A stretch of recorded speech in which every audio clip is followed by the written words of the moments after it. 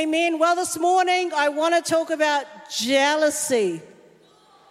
I know. I prayed about it and I was like, can I talk about something a bit more nicer, like love or joy or being thankful? But I just felt the Lord say, I want you to talk on the subject of jealousy. And the reason why is because throughout the Bible and human relationships, jealousy has played a part. Now, if you don't believe me, you just look at Cain and Abel. They were siblings. They brought a sacrifice before God. Abel's sacrifice was acceptable. Cain got jealous. And it says that sin was crouching at the door. And Cain was so angry at his brother because God accepted his sacrifice. And when I read about that, I think, wow, sin was crouching at the door, but we are the ones that open the door to sin. And so sin was crouching at the door, and as a result of that, Cain murdered his brother Abel because he was jealous. And we look throughout the Word of God, we look at relationships like Jacob and Esau. Esau was jealous of Jacob. If you're a younger sibling in here, you'll know what I mean. I'm the youngest of three. The youngest normally tends to get away with murder. Am I right? There's about 10 years between my older sister and I'm the baby. And I can say that I did manipulate things. Because you know you're cuter when you're the youngest. And the older child, put your hand up if you're the eldest. You're the guinea pig. So, you do something and your parents scold you or they tell you off or whatever it is. And then when you're the youngest, nothing happens. Do you know what I'm talking about? So as a younger sibling, I would get away with stuff. But you look throughout the Word of God and you look at siblings like Leah and Rachel. Now, Leah and Rachel were sisters. Leah was probably the less pretty one. Leah was jealous of Rachel, but Rachel was also jealous of Leah because Leah could produce babies, and at the time, Rachel couldn't. So there was jealousy happening there. Then we go to King David, or before he was king, King Saul. It says that he had a jealous eye on David because David was the people's choice. And we look throughout the Word of God, we look at different relationships, and I think, what was the key thing that separated those relationships? And it was jealousy or envy. And I think this is really important because, we can say, well, I'm not the jealous type. But sometimes it can creep in. It says in 1 Corinthians 13 that love is patient and kind. And this is what love is not. Love is not jealous, boastful, and proud. And so love is not jealous. And I just want to finish there. Love is not jealous. It says in Proverbs also that anger is cruel and wrath is like a flood, or wrath is like a flood, but jealousy is even more dangerous. Jealousy is even more dangerous. And I'm just going to share a few stories personally about dealing with it. It's something that I'm not proud of, but I know that God is working in us because rivalries can happen. There's rivalries between, some people are New South Wales supporters. I don't know if you're in the room. Yeah, I'm not. Go Queensland. I see right now you're hating on me. Anyway. But in 1 Corinthians 10:12 it says, it is not wise to compare. And what jealousy does is it unlocks unhealthy comparison. It starts to mess with our minds, and it talks about how it's not wise. But in James 3, let me read it out to you, if you can put it on the screen. James 3:13-16, it says, if you are wise and understand God's ways, prove it by living an honorable life, doing good works with the humility that comes from wisdom. And humility is a key. It's humbling yourself, thinking of others better than yourselves. But if you are bitterly jealous and there is selfish ambition in your heart, Don't cover up the truth with boasting and lying. For jealousy and selfishness are not God's kind of wisdom. Such things are earthly, unspiritual, and demonic. Can I just read that out again? It's earthly, unspiritual, and demonic. For wherever there is jealousy and selfish ambition, there you will find disorder of every kind. You know, some people will say, but jealousy is not that bad, because doesn't it say that God is a jealous God? And I love the way that Tim Keller explains godly jealousy. He says, godly jealousy is love fighting extinction. It's love fighting extinction. And it's like, God wants your full heart. He doesn't want you to be divided, looking at other things. It's like when you get married, you're married to one person, and that person doesn't want you to be looking anywhere else. God wants our full and whole devotion. And so the godly jealousy is love fighting extinction. God wants our full attention. But normal jealousy, no, it's not good. And I just want to read the story, and I find the story really hilarious. It's in John 21, 20 to 24. And just to give you full context of this passage, Peter and Jesus were walking together, and Jesus told Peter how he was going to die. Now, I don't know you in prophetic words, but if someone told me, you know, like, this is how your life is going to end, I'd be like, thanks, Jesus. It's so funny. I was talking to my daughters, and I said, would you die for your faith? And they were like, yeah. I mean, Ruby said, I'll probably end up in prison for my faith. She's the middle one. And one of my girls, I won't say who, but she said, I think I'd rather die in my sleep. But anyway, in the story, Jesus had just told Peter what was going to happen to him. And this is Peter's response. So Peter turned around and saw behind them the disciple that Jesus loved, the one who leaned over to Jesus during the supper and asked, Lord, who will betray you? Peter asked Jesus, what about him, Lord? So he wanted to know, what about John? Like, how is his life going to end? Like, you just gave me this prophetic word that this is how I'm going to die. This is my destiny, my calling. So what about John? And Jesus replied, if I want him to remain alive until I return, what is that to you? Isn't that interesting? It's like, it's none of your business. What happens to John? He just said, follow me. So the rumor spread among the community of believers that this disciple, who was John, wouldn't die. But that's not what Jesus said. He didn't say that John wasn't going to die, but he said, look, Peter, this is your calling. This is what I've given you. But as for John, it's none of your business. And we've got to realize that unhealthy comparison triggers or unlocks jealousy. Sometimes we can think, well, you know, it's not fair, some of the things that happen to me. But this is how we know that we have unhealthy comparison in our life. Number one is through pride. You start to look at people and go, at least my life's not like that. You know, you start to think that you're better than somebody.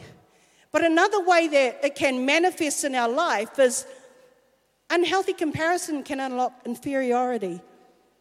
You can walk into a room and feel like you're less than.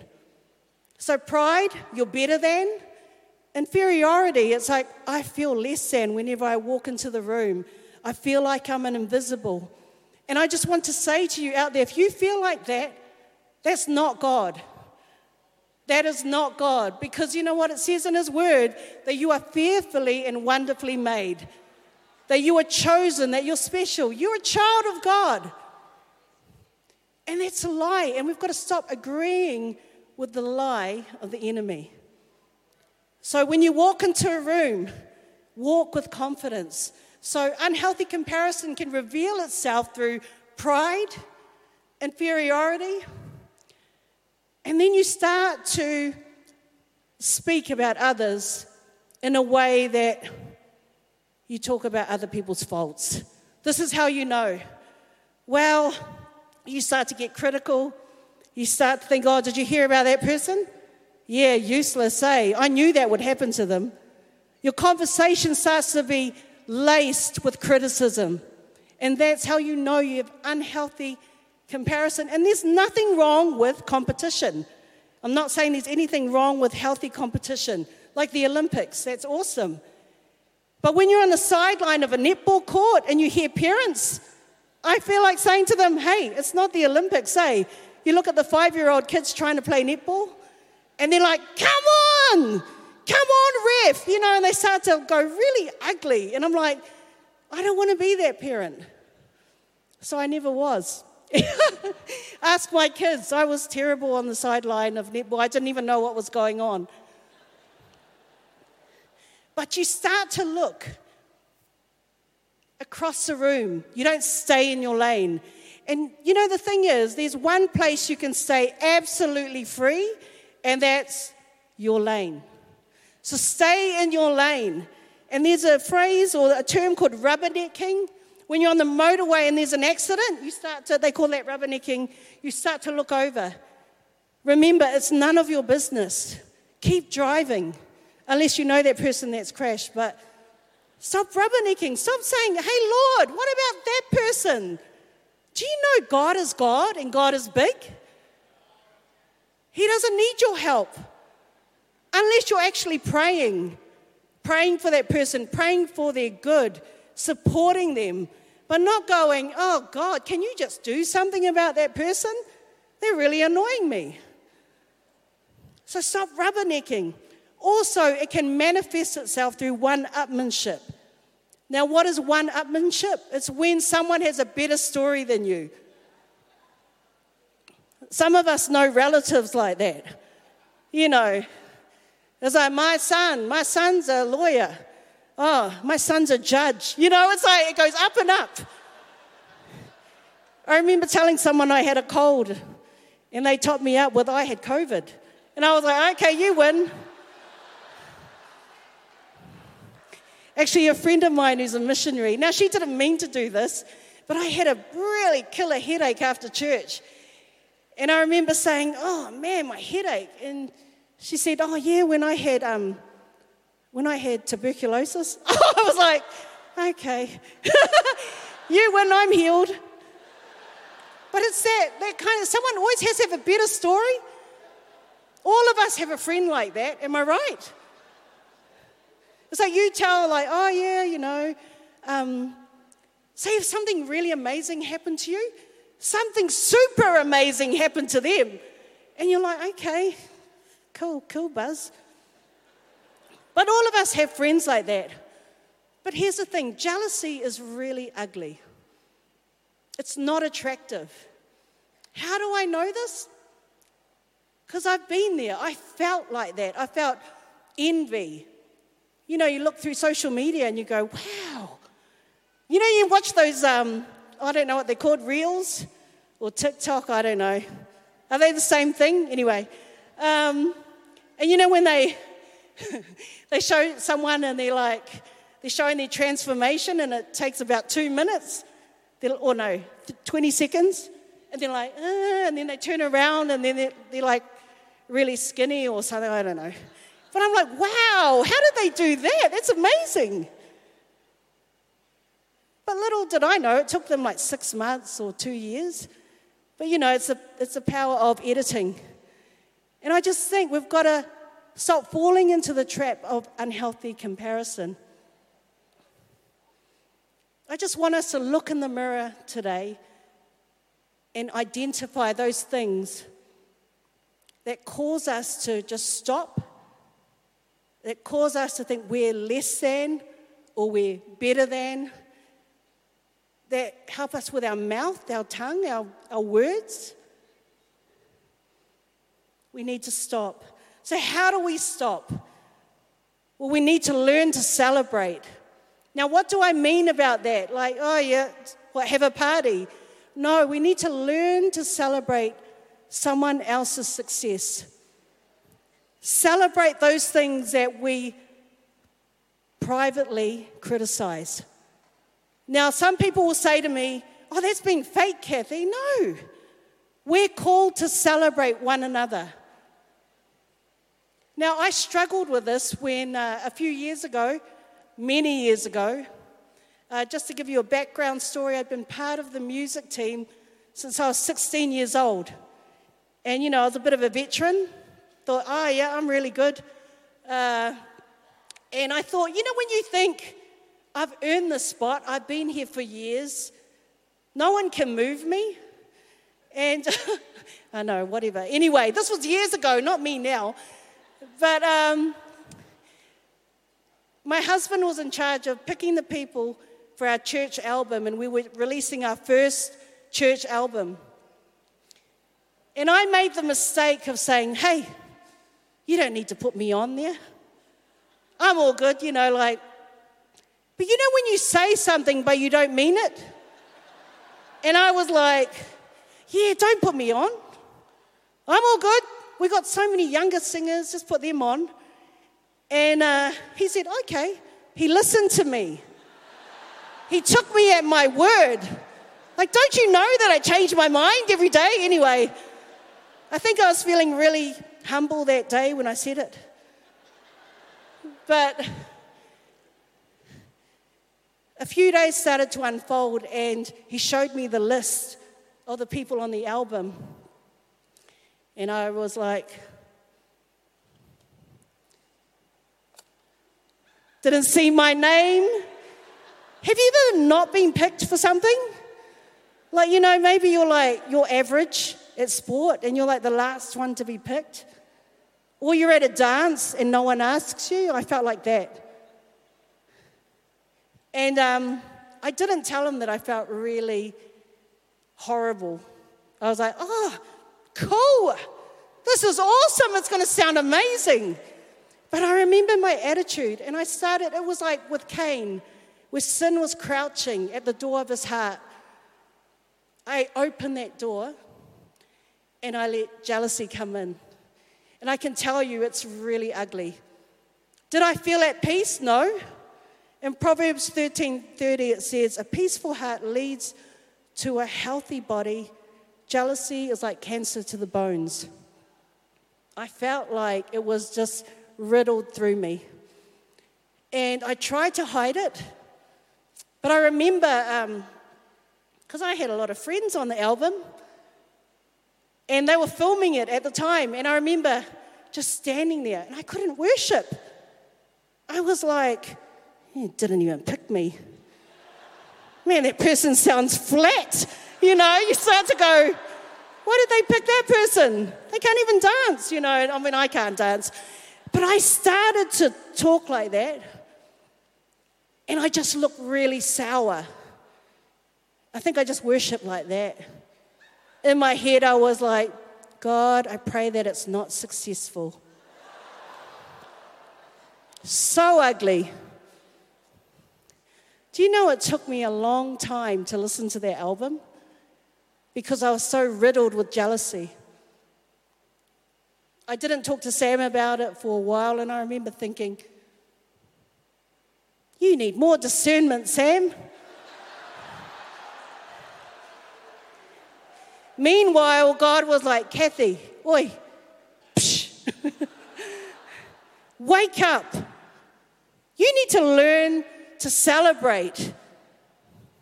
And then he pointed me to the passage of Luke 15. And I was like, oh yeah, God, I'm like the lost son.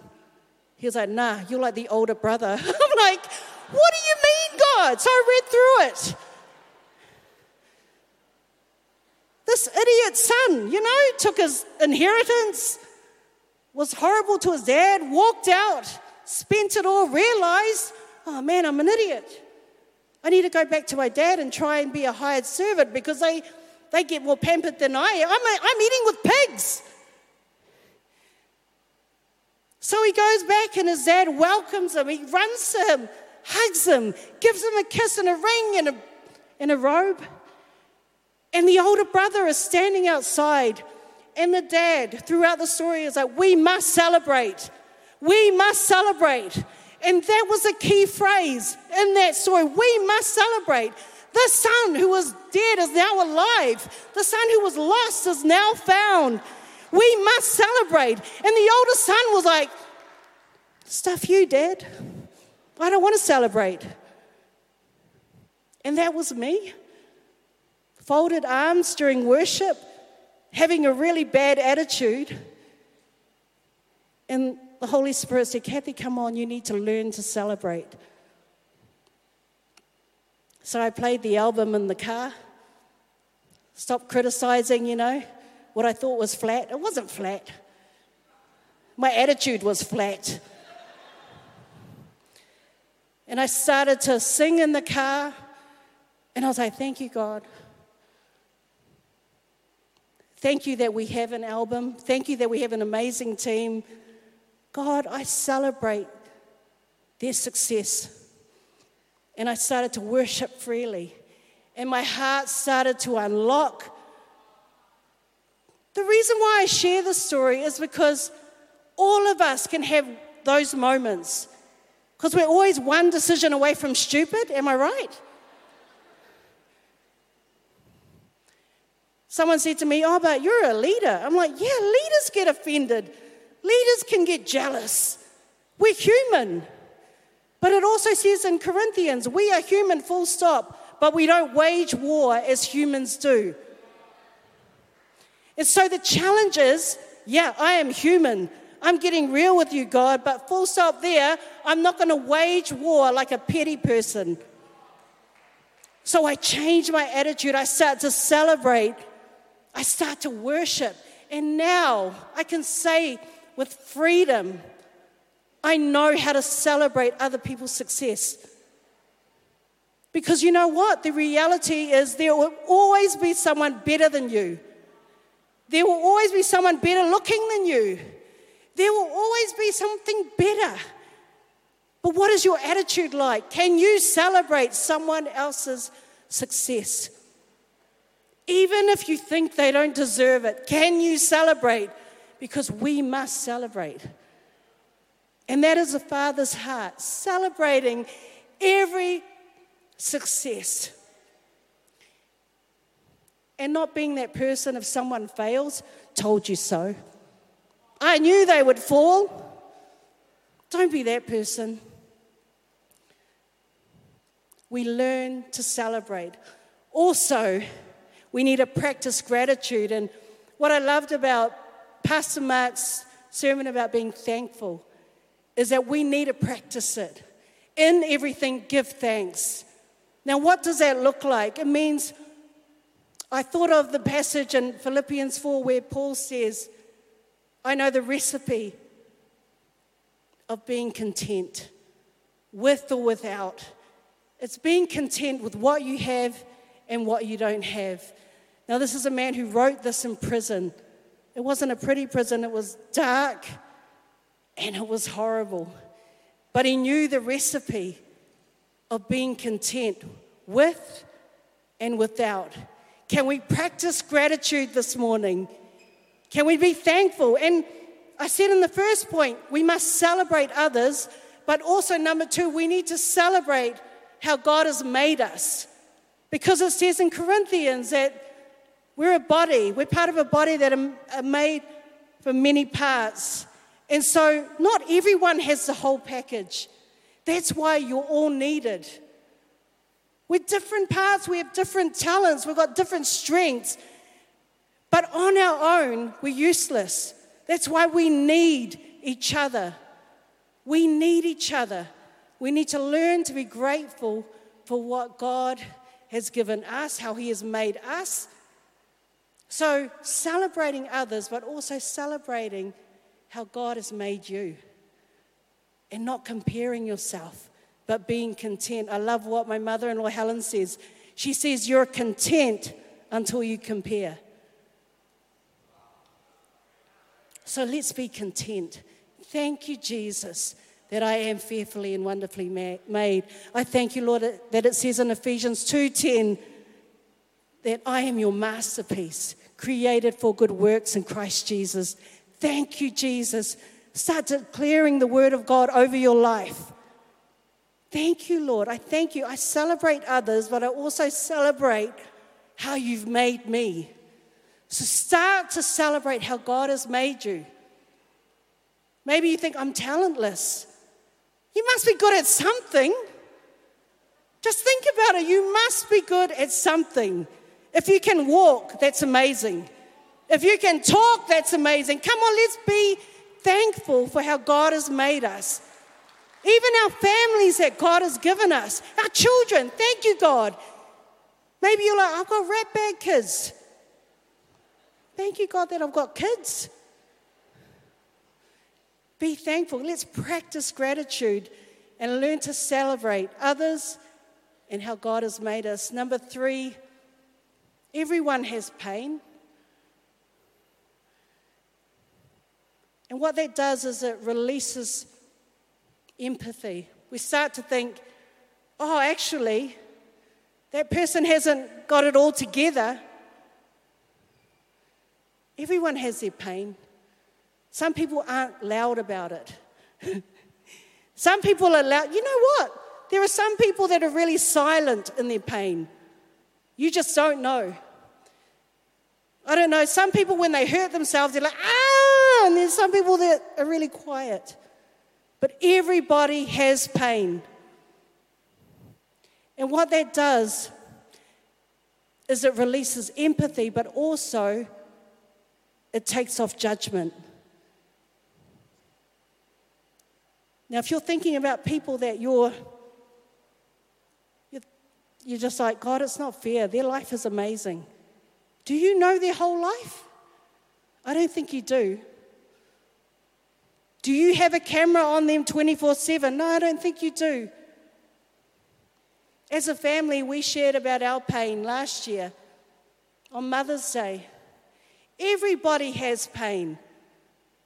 But this is what I hate. When people start to say, my pain is worse than your pain. It's like, when you hear someone's testimony and you're like, wow. People that have been, you go, wow, man, I wish I had a testimony like that where I was on P and I got saved and set free. And then you tell your story like you didn't do anything. And you feel really terrible, but everyone has pain. And you've got to realize that. So we've got to celebrate others' success, but we've also got to celebrate how God has created us, but also we've got to remember people have pain. That's a sign of true maturity when you can put yourself in other people's shoes. Everyone has pain. So if you're thinking of school or your workplace, wherever it is, and you're just annoyed at someone, just stop for a minute and remember, everybody has pain. So even if that person is really horrible, you go, so what actually happened to that person to make them horrible? Everybody has pain. Number 4, we need to learn to trust again. The opposite of jealousy is trust. Everybody has pain, so we start to lose trust. Do you know what jealousy says to God? Jealousy says to God, God, you owe me. That's what it's saying. You're saying, God, you owe me because I missed out. I really missed out on that. I feel really ripped off, God. Like that person, their family, they're prospering. They're doing so well. That church is doing so well. God, that person is really successful. But God, I don't know if I can trust again because you owe me. God owes you nothing. It says in Psalm 20, I think it says that some trust in horses, chariots, and all these other things, but we trust in the name of the Lord. If your trust has been broken today, I pray that it would be restored, that you can trust again. Here's the thing, people can fail you. Like I said, we are human, full stop. We are human, and human beings hurt each other. It's part of human nature. But when we said yes to Jesus, our old life was crucified with Christ, and now we've become a new creation.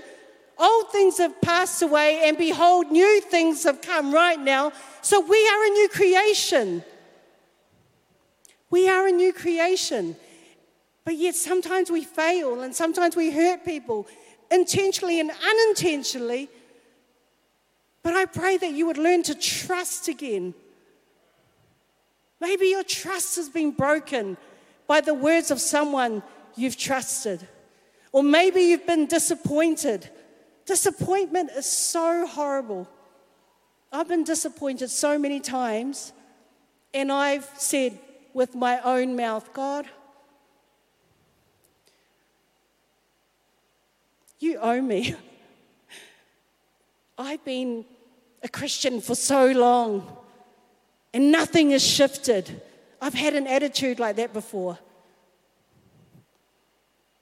And it's like, Kathy, where have you been hurt? Where have you misplaced your trust? Why are you disappointed? And it says in Proverbs that hope deferred makes the heart sick, but a desire realized is a tree of life. Hope deferred makes the heart sick. And if your hope has been deferred today, I know a healer. Trust again. You can trust again.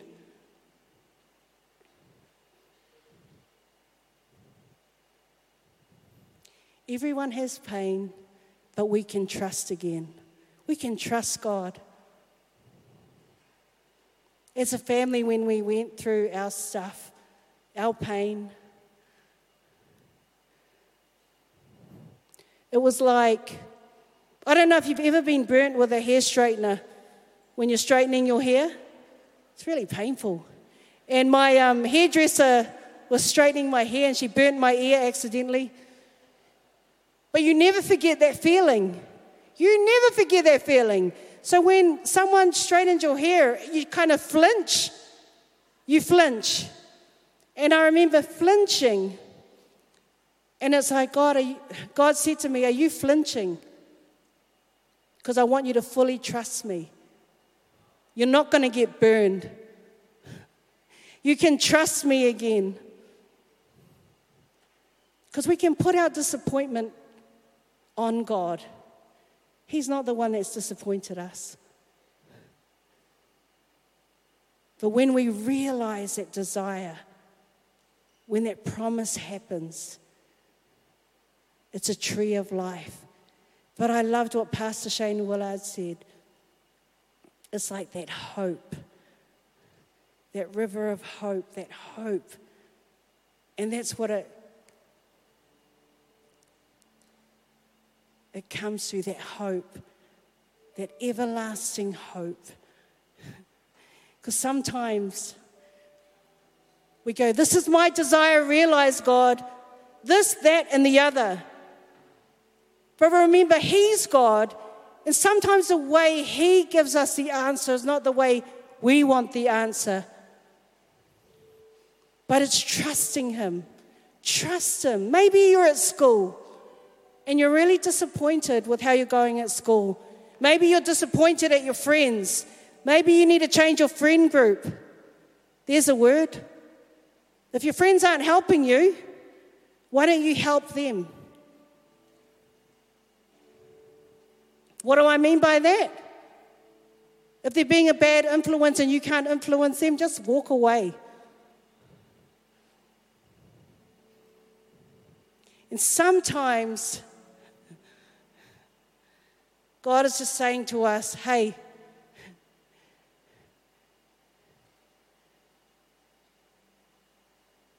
you need to celebrate. You need to celebrate others, their success, not their failures. Celebrate someone's success and you'll see that God will work and bless you. He always does. But we don't do it out of a wrong motive. It's like, God, what am I learning through this? And he's saying, like he said in Philippians 2, have the same attitude as Christ, of thinking others better than yourself. It's not about getting your answered prayer sometimes. It's about what am I doing in you? What am I doing in you, Kathy? And it's like, okay, God, you're dealing with my attitude. You're dealing with my spirit. You're dealing with my heart. And what does he want? He wants my whole heart. Can I get everyone to stand?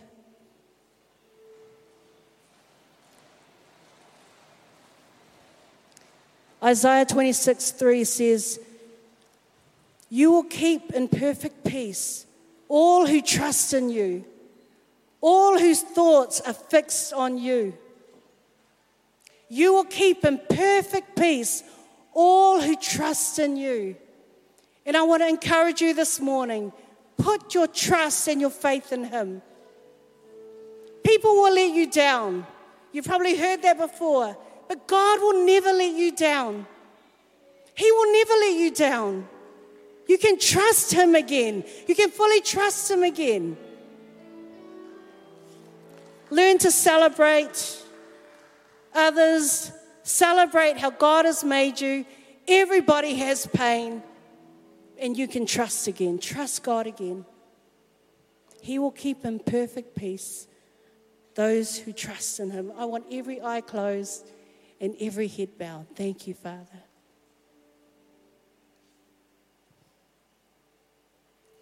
Thank you, Jesus.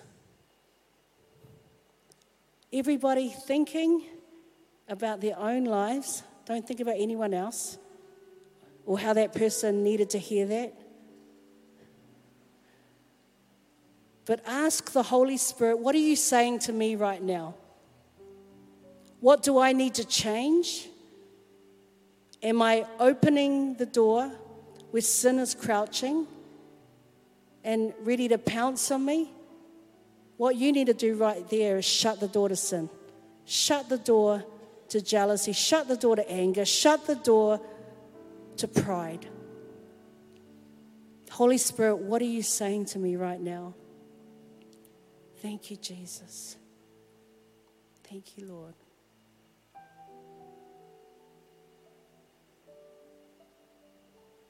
Thank you, Jesus. I can just sense his presence in the room. So strong. Thank you, Father.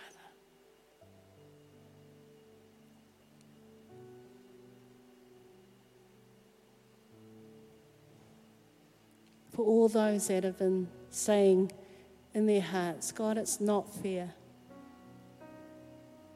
He wants to minister to you right now because he understands your pain. But the key to that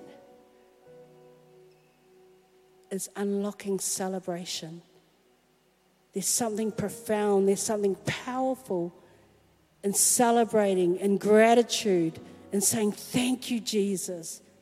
Thank you, God, for what you've given me.